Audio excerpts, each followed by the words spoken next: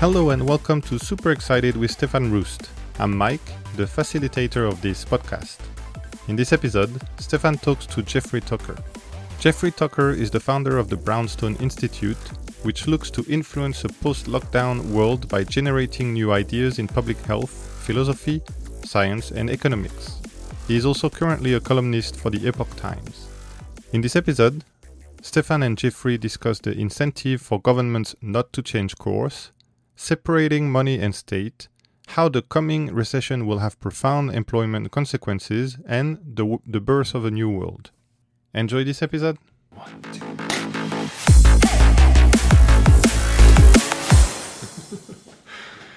Hey everybody, Stefan back, and yet again, and as always, super excited today to be with a really influential economist that's been around and written a lot about new types of models that economies and nations can pursue, but also has been in Bitcoin really early on. Jeffrey Tucker, thank you. That's nice to be here. Thank you. Yeah. Nice to have you here, and I, sort of love to hear about you. But before we go into it, I'm going to ask you maybe a couple of different questions. And one of those questions, just to put you a bit off guard, is what was the last movie you went to go and see? I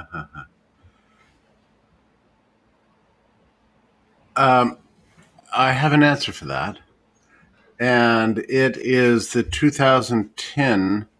You mean go to see or just saw? Because just saw. Yeah, the 2010 version of The Picture of Dorian Gray, which was a pretty good. I don't usually like movie versions of The Picture of Dorian Gray because the whole story is so steeped in sort of spirituality and phantasmagoric imaginary worlds, and it's not clear what's real and what's not. And when you make a movie, you have to make everything kind of real. So it kind of mostly ruins it. But this one did a pretty good job. They rearranged the plot a little bit, but not in a way that would, go outside the bounds of artistic license. I think is the best movie version of Dorian Gray I've ever seen. And it's a great story. And it's a great metaphor for, I don't know, what's happened to governments around the world. They look pretty, they look great, but they're doing evil things, and they're really corrupt. Brilliant, which is going to set the stage for where we want to take this. So,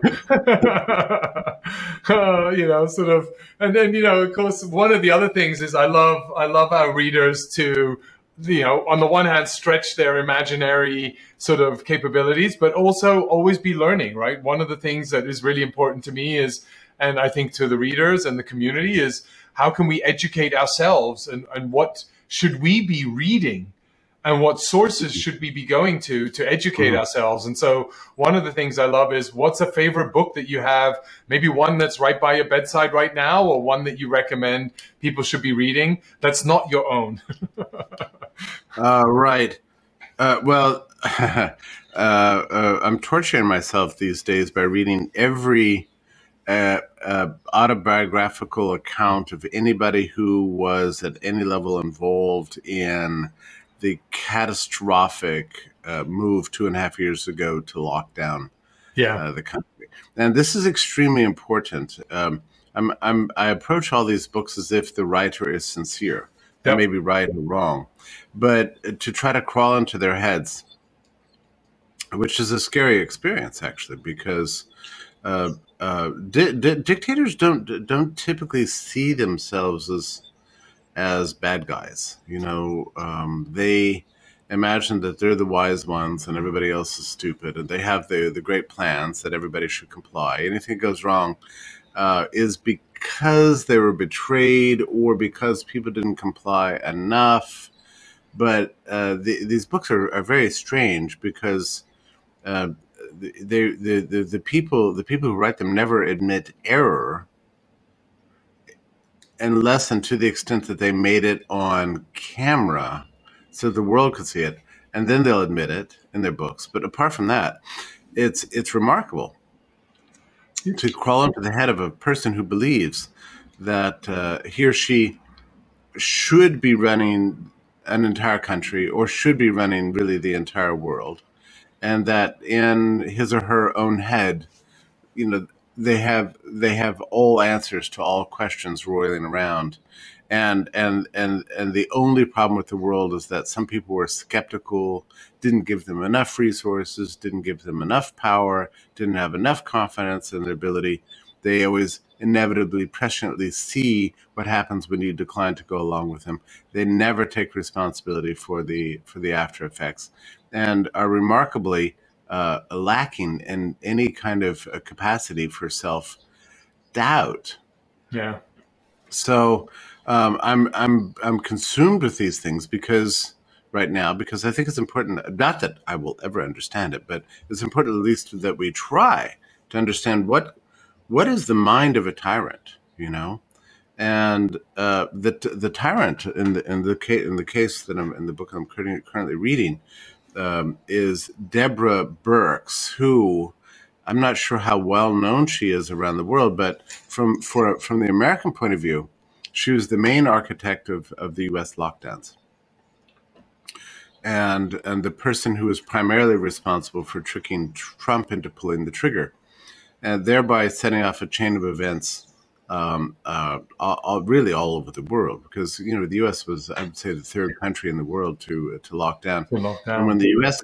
locked down, many countries all over the world said, "Well, I guess since the U.S. is doing it, we have to do it also." So she was the one, really, more than anybody else, and she goes through day by day how she managed to do this through trickery and lies and astonishing level of intellectual pretense, and somehow manages to bang out this 500-page book without a sentence revealing any level of self-doubt.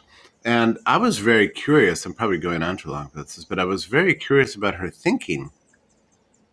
Like, why would you think that locking down is the answer to a widespread respiratory virus? And she spends very little time trying to explain it, but as best I can understand, it all grew out of her experience with AIDS. Now, with AIDS, there's high severity, low prevalence, but a long period of latency. So you can carry this bug for a very long time, so maybe years, right?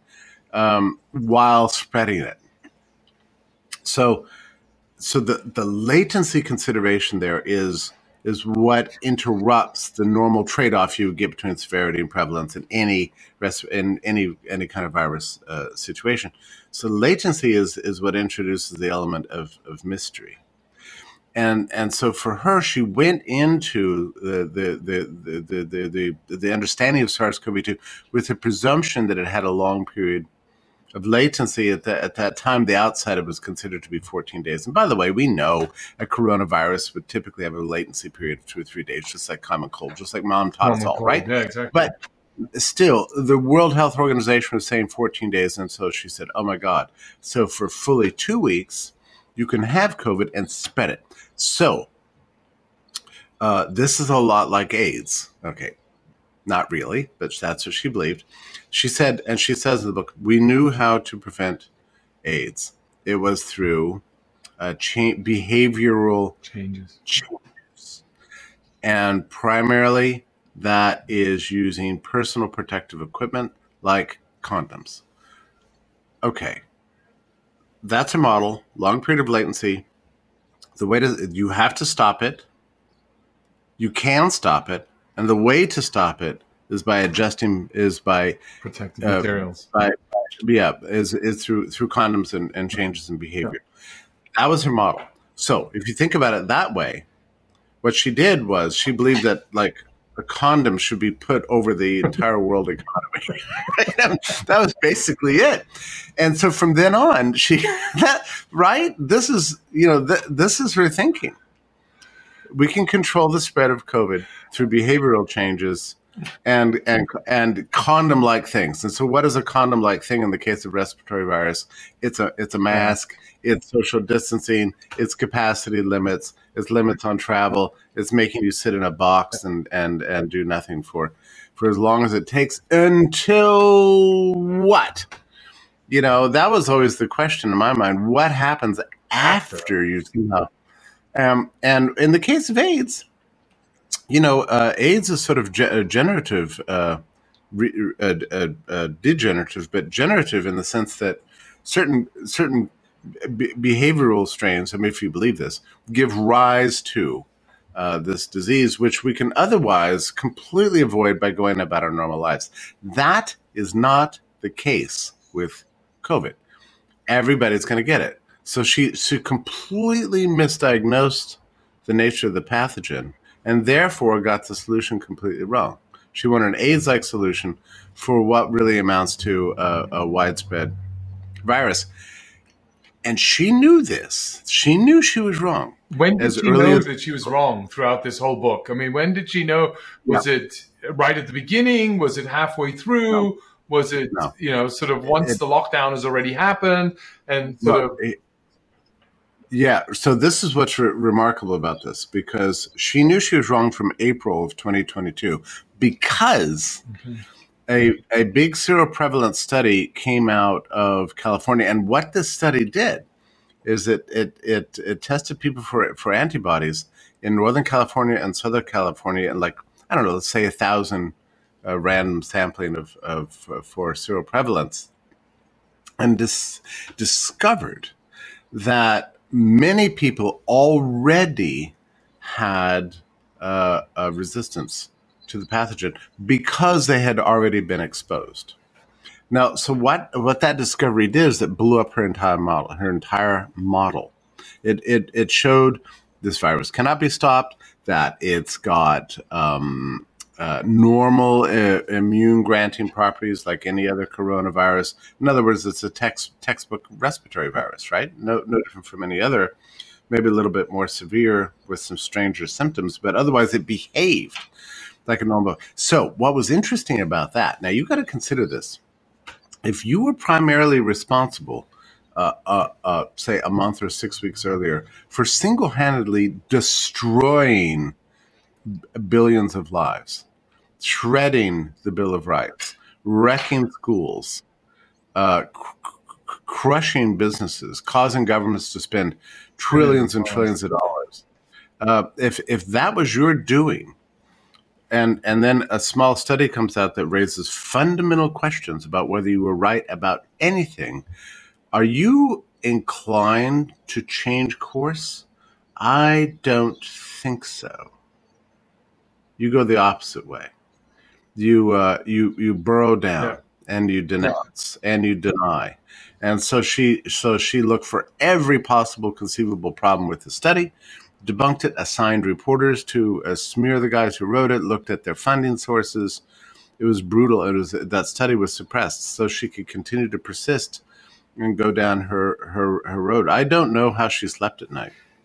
Well, yeah, I mean, I think what my view is that a lot of people were very eager to shut down the economies, a lot of politicians specifically, but they did not think of how difficult it is to restart an economy. I think to shut it down is a lot easier. How do you get the right people? And we're still suffering a large extent the consequences of that shutdown, being able to get people to go and do jobs that were done before and now don't need to be done anymore or have to be retrained and reskilled for those specific types of jobs. And that's right. Yeah. There's the problem here is ultimately theoretical. I think what happens is, and you can see this in the Burke's book, for her, there were two buckets of concern. One was public health, meaning lives, and the other was economics, about which she doesn't understand anything, and she just kind of leaves it to the economists.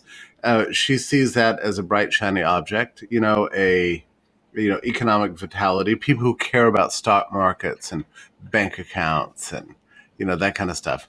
Whereas she, the great woman, cared about human lives. So for her, it was like life versus casino. And so you might as well shut down the casino. What's the problem? Shut down the casino a couple of weeks, a month, 6 weeks, a year. I mean, you can always restart it. Yeah. So that's what she I mean, the part of the problem comes down to this word economy, because it it conveys a kind of mechanistic like structure, like a machine that runs. Whereas the truth is, when we speak about the economy, we really are talking about human lives and how we manage to navigate our way through a world of scarcity and a world that looks very prosperous, civilized, but is always one step away from the state of nature. She never thought of it that way. She thought it was just something like there was a switch on the wall somewhere. You just turn it on, and you turn it off, and turn it on again. And it was dopey beyond belief. I actually blame, the economists themselves are in an interesting place because they did not protest the lockdowns nearly like they should have. However, in her account, the White House has its own economics team called the Council of Economic Advisors. And it was the Council of Economic Advisors in the end that managed somehow to convince the president, Trump at the time, that this was the wrong course. And it was they who worked mostly behind the scenes to stop this disaster from getting worse. Of course, the damage was already done, but by the summer of 2020, they had successfully undermined the consensus within the White House for lockdowns. And so, in a sense, kind of God bless them. I know several of those people, by the way, and I knew they were frustrated beyond belief. Having a political job like that is not just an intellectual project; it's also very much a strategic one. So they didn't know when to speak or how to speak, and they wanted to reserve, especially in government, right? You get very limited amount of capital that you can spend day to day. So they tried to figure out, well, if I get the president's ear, I probably have 90 seconds. What should I say? And they waited far too long, but finally they did move. So in a sense, even though economists didn't speak out like they should have, they did finally save the day.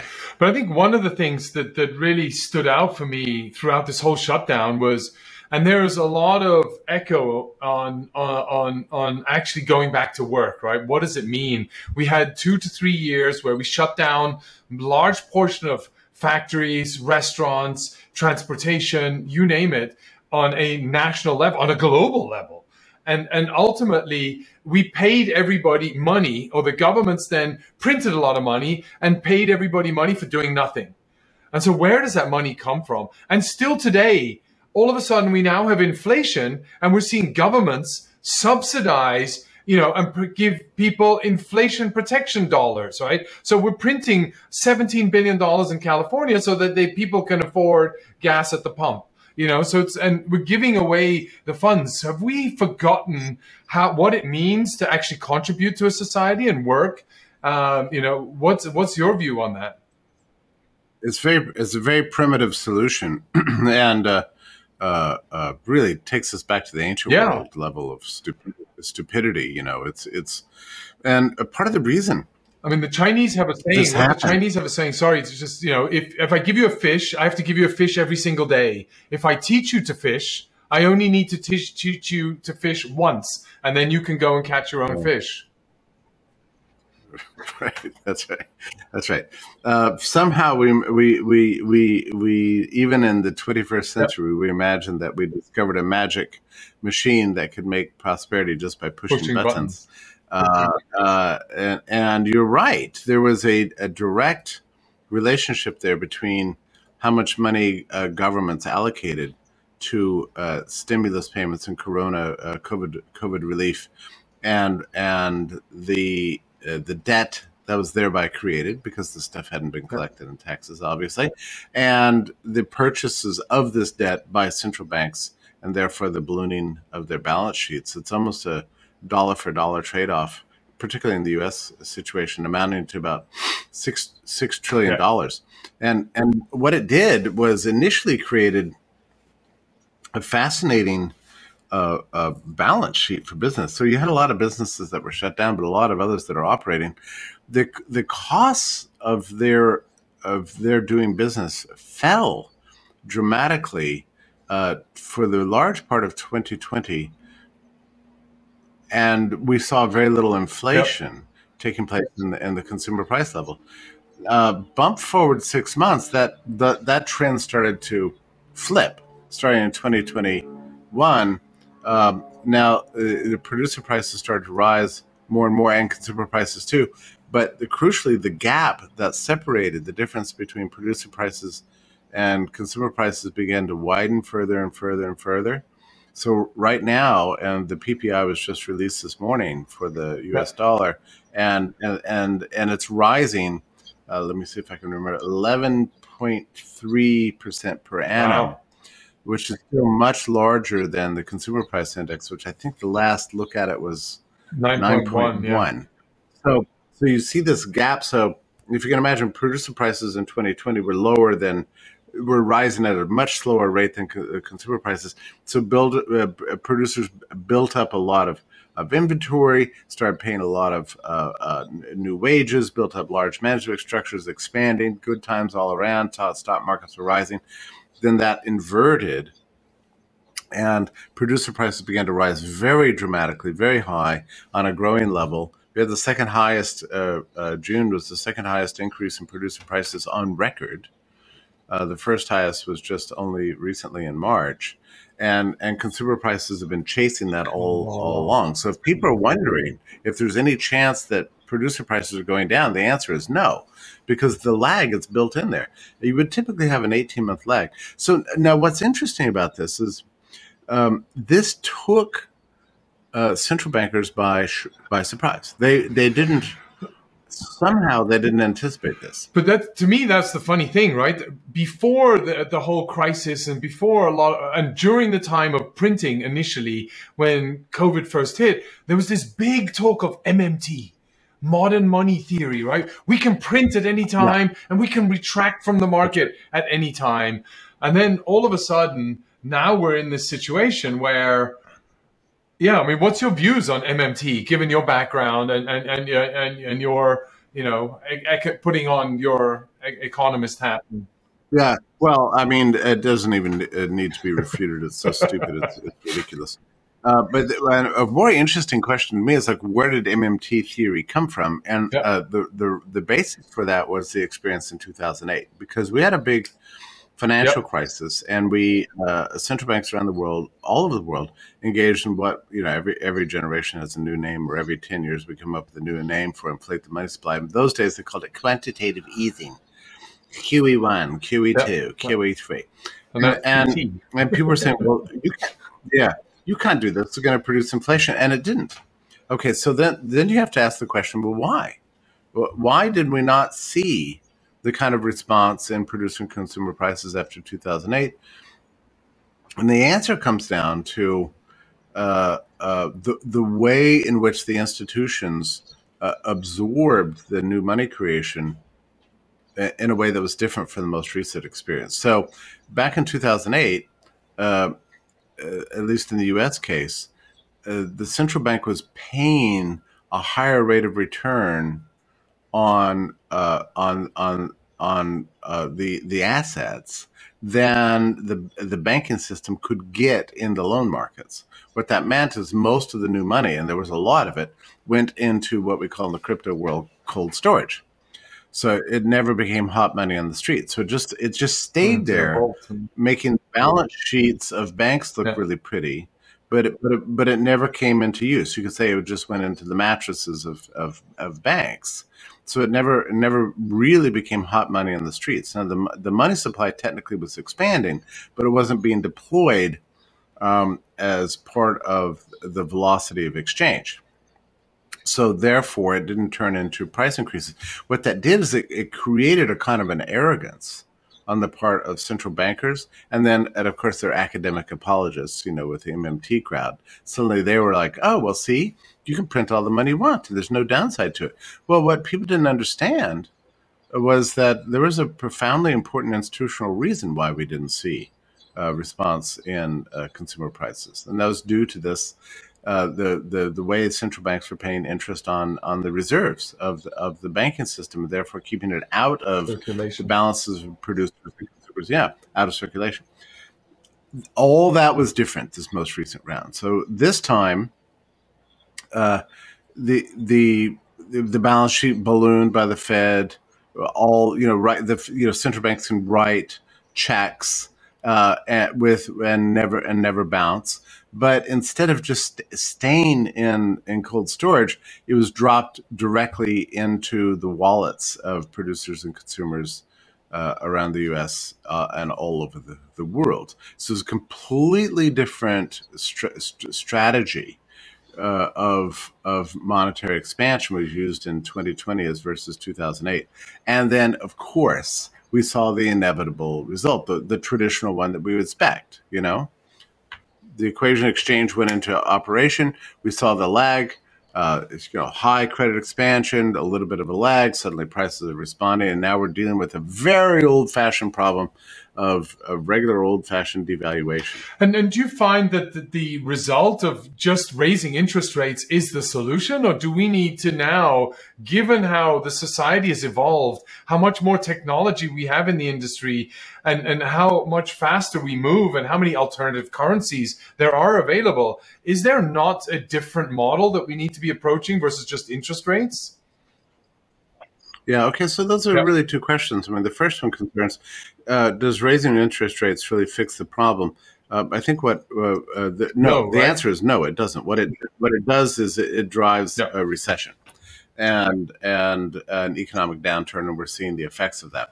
The money has to become, to use language we've learned from immunology and virology, has to become endemic. So the prices have to adjust. There's just no getting around it, and they will. Now, at some point that will stop. I don't know when, that's anybody's guess, but at some point that will stop. So the question is is there any system that you can implement from a macroeconomic point of view that would cause the bite of this endemicity that we're going to obtain to be reduced, to reduce the pain? And the answer is yes. And it's called economic growth. Okay.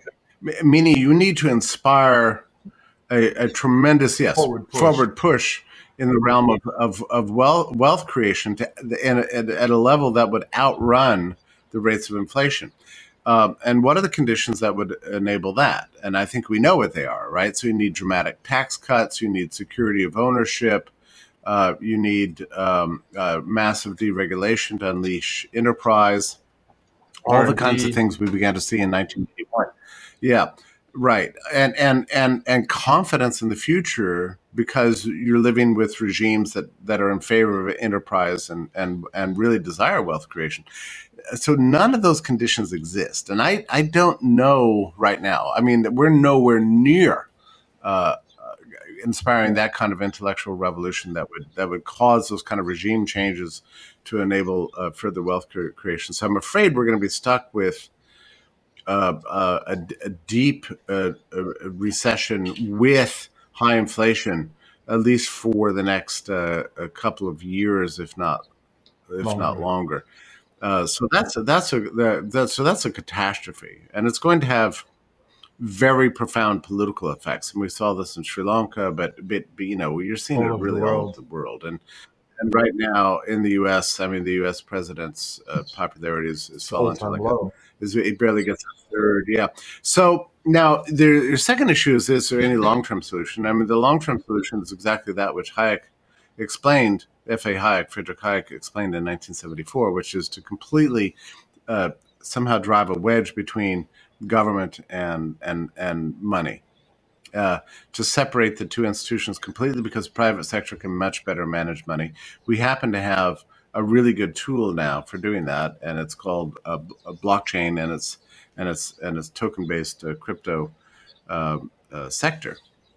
So it's entirely possible. In other words, if we shut down central banks today and really did a hands-off approach and just let the crypto sector manage money entirely, we could transition to a fully private monetary system in very short order. And I think people would adapt to that very rapidly, and it would be a competitive money system.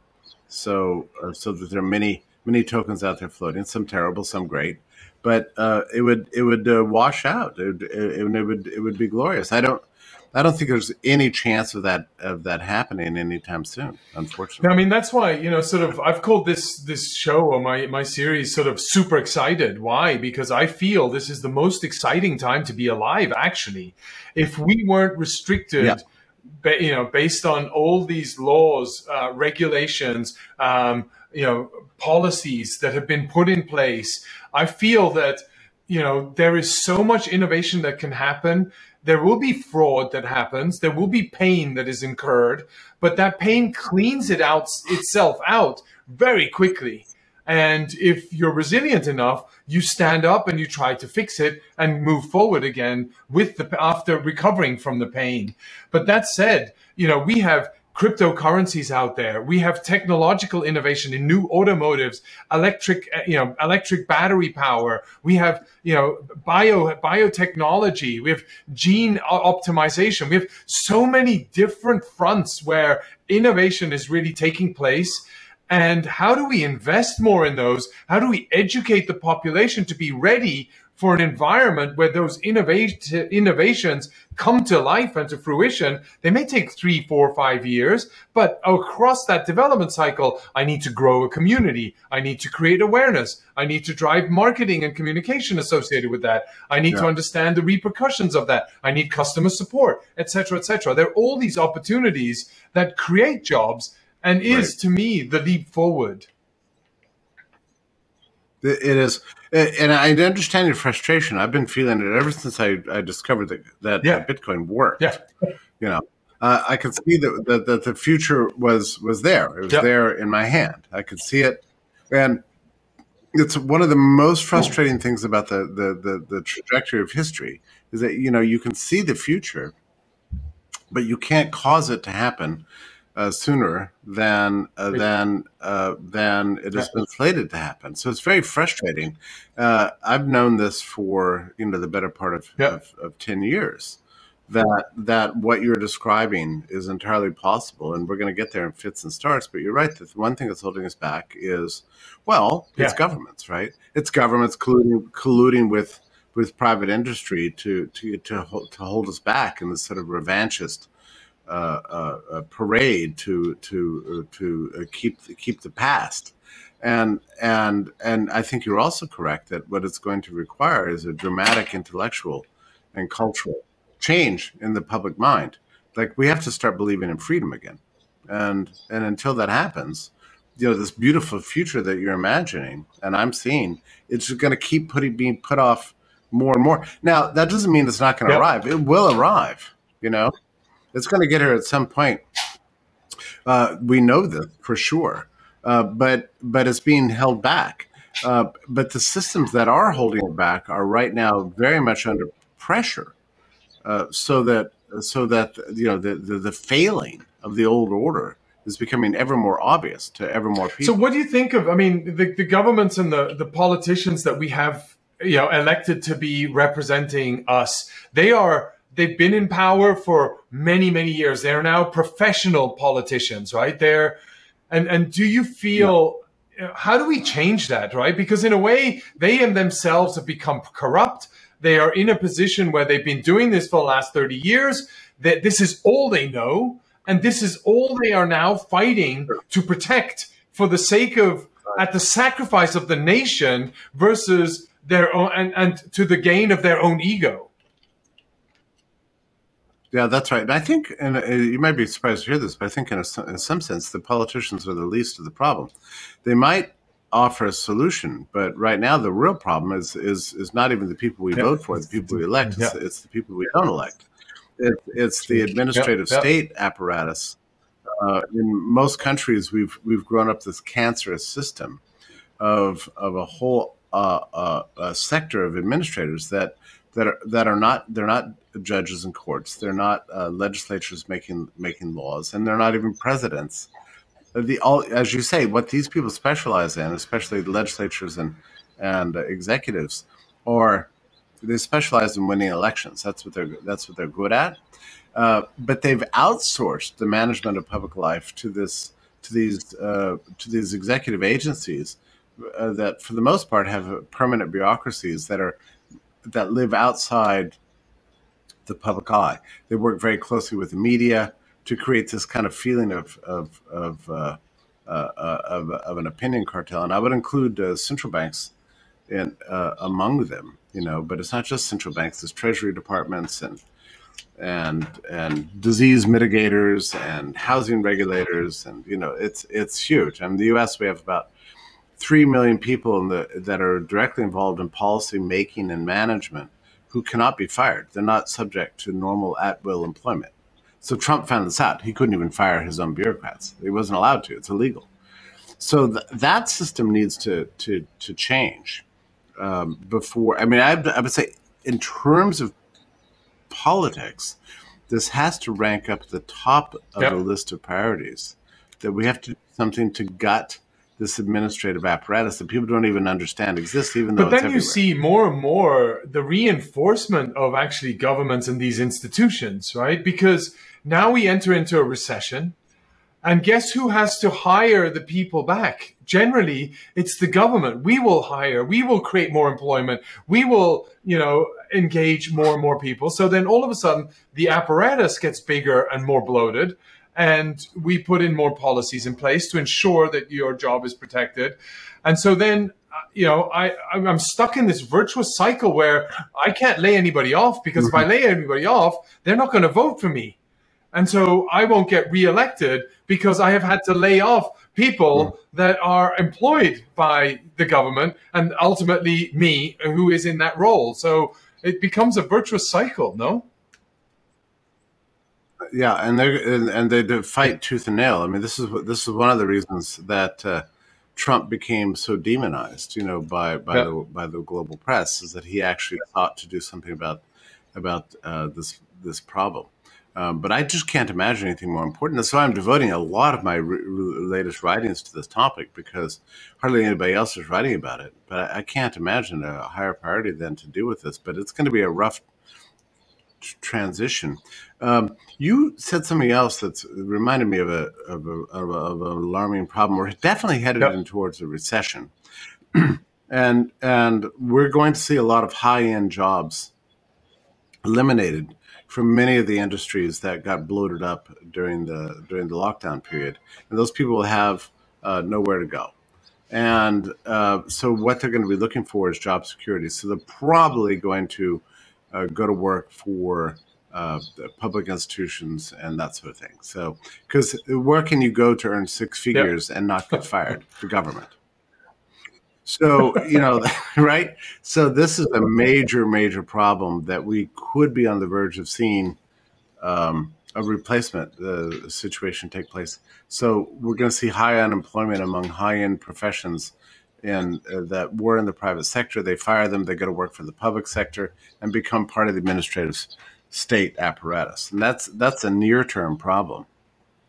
That's why I say I can't imagine anything more important for political change than to gut this system and restore something like a 19th century system where the new political class can always fire the old bureaucrats. Right now, we don't have that. You wrote a book around beautiful anarchy, right? So you talk about anarchy and beautiful in the same sentence, or in the same sort of three words.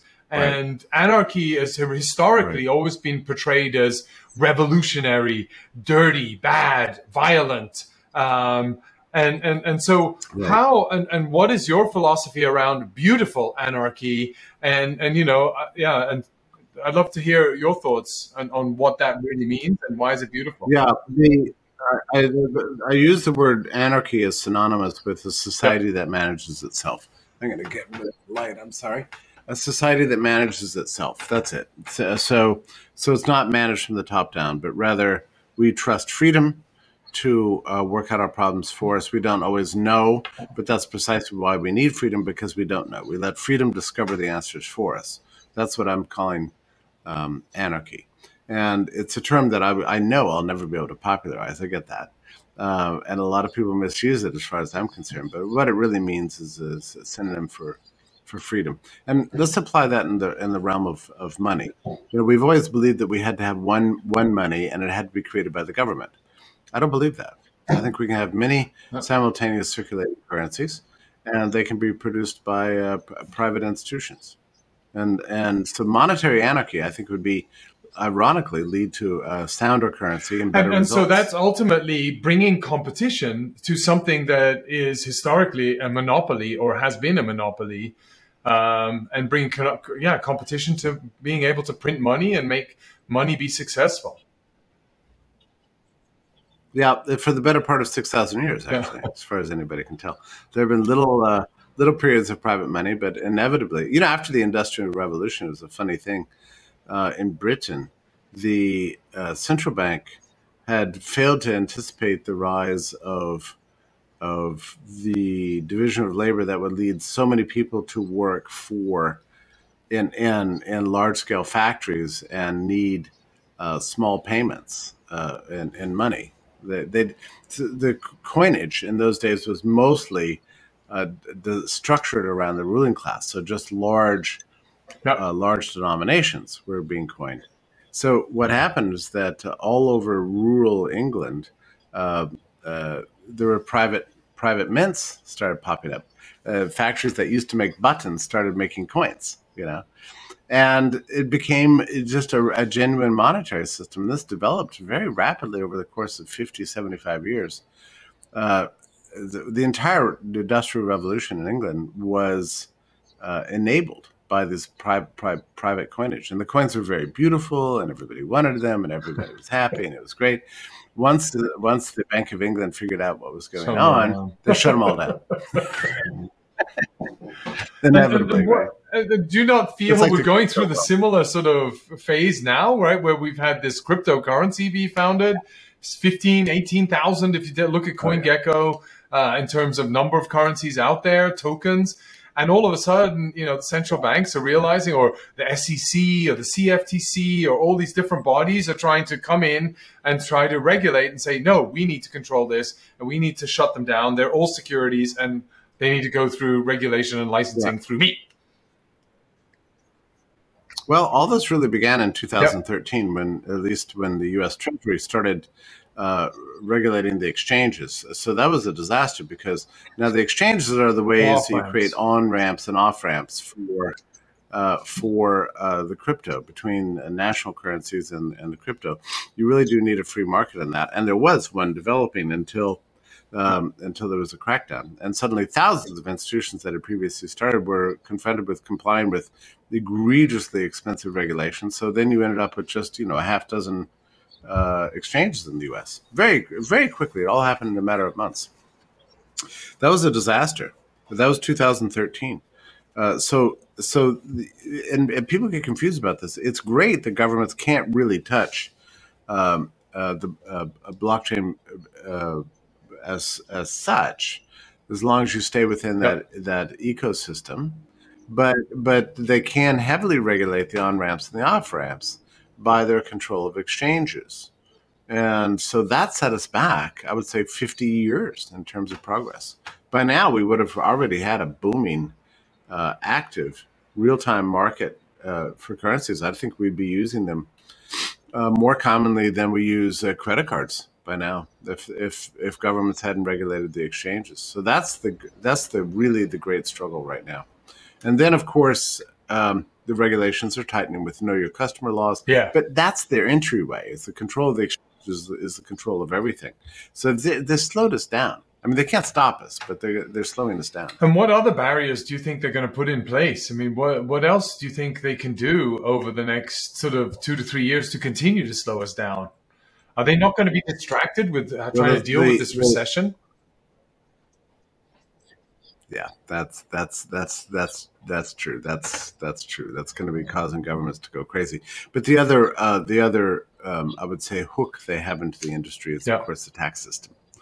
So they're trying to, now in the U.S., for example, trying to tax income that you haven't even earned, right? So if you're a hodler and holding on to Bitcoin, and it goes up and up and up, you're expected, to pay taxes on the increase of the value, even if you've never converted it to dollars. I mean, that's an incredible intrusion and truly terrifying. I mean, it's a weird way to look at the tax system. If I buy a painting and hang it on my wall, I mean, I'm looking at it. Okay, beautiful painting. I bought it for $500, and if somebody's willing to pay me $5,000 for it, then I'm supposed to pay a tax on the increase in the value, even though I've never taken cash for that thing. That's really what we're talking about here. It's extremely creepy, right? creepy. And to be honest, I've just moved from one country to another country, and I've had physical assets that I've had my bed, paintings on the wall, a nice dining table, and the country I'm moving to is trying to tax me a 30% premium on the estimated value that they associate with the art, the table, the chair, the cupboard, etc. Right? It's like I can't even move my physical properties that I've acquired into one for the fear of them missing out on a tax opportunity, right? And to me, that's just, I think we've lost the plot in a way of, it's like. Yeah, for sure. No, governments are becoming ever more grasping and greedy. And as the crisis intensifies, and it will, they're going to get worse. So, we're going through a real pains of the birth of a new world here. You and I both see what it is and what it can be, and it's happening, but much more slowly than it should. And there's going to be a lot of carnage along the way, unfortunately. I often think about this. It all has to do with the persistence of an idea, and that's what blockchain and Bitcoin really are, and digital technology generally. It's an idea. And governments want to control that idea, and they can do a lot of damage in the near term, but they can never succeed in the long term. I think about this often with a short historical analogy here would be the invention of a very important invention, one of the most important inventions in history, which is the horseshoe. So we figured out how to make horseshoes, attack them on the bottom of horses' feet, and give them a lot more productivity and longevity, and make them much more productive in an agricultural sense and in every other way. Massively increased agricultural production throughout all of Europe. We don't even know who invented it, but it was a brilliant innovation made out of iron and that sort of thing. Well, we just have to kind of do an imaginary conjectural history in which governments tried to stop the horseshoe from coming about because they thought it was exploitative of horses or the land, the roads, or whatever. Whatever. Or the pathways. Whatever. And they really tried to stop it. So, this happened at about, say, the 12th century, Europe. Now, what success would they have had? I mean, maybe in the short term they could cause a lot of damage, but by the 13th, 14th century, does anybody really believe we wouldn't have horseshoes just because governments didn't like them? No, we'd have them. That's true. Because the idea was already there. Yeah, the idea is unleashed on humanity. People already knew how productive and brilliant it was. So, it's just a waiting game to, and a good idea always outlasts the regimes that are in power, always. And that's true. Interesting. I hadn't thought of it like that. So it's just a matter of a good idea that grabs foot at some point. No matter how you try to restrict it, it will sort of, find its way into normalcy and into day-to-day life. Ideas are very persistent. They're more powerful than weaponry in the end, because in the end, governments cannot control what you're thinking. They can do everything else to you, but humanity can still possess an idea. And no matter how much they push us around and shove us into concentration camps or lock down our homes or restrict our travel, whatever, they can't make the idea go away. And the idea can last and last and last for generations, even before it's been fully deployed. But at some point, the idea will overwhelm the ability of the powers that be to control it. Yeah. So, I love that because, in the end, people that are creative, and so creativity, we need to foster creativity. We need to really bring and foster innovation as a result out of creativity from creative and different types of people versus creating averages versus creating normalcy, right? we got to have a divergent people. We have to have a divergent society. This is precisely right. And what's hugely important about cryptocurrency is we've never had a technology before that allowed for peer-to-peer payments that were not in any sense contingent upon geographic proximity before. So a weightless, spaceless unit of account that allows you to transfer value all over the world. That nothing like that has ever existed. So this is a really decisive moment in history. It's a turning of a new chapter in the history of humanity. Where can people find out about you? Let us know. What book should they be buying? And where can they find out about you? How can they hear about you? And where can they follow you?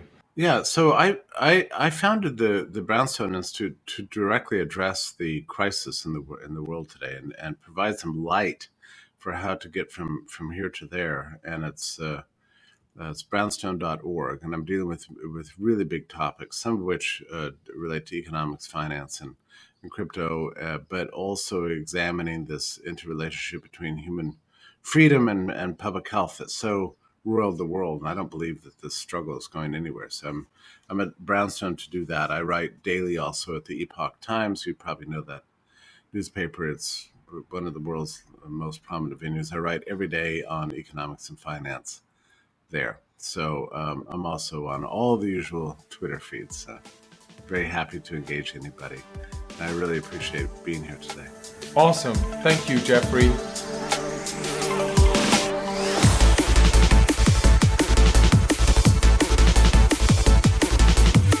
This was Stefan Roost and Jeffrey Tucker. You can follow Jeffrey on Twitter at JeffreyATucker. That's JEFFREYATUCKER. And the Brownstone Institute at Brownstone Inst. That's BROWNSTONEINST.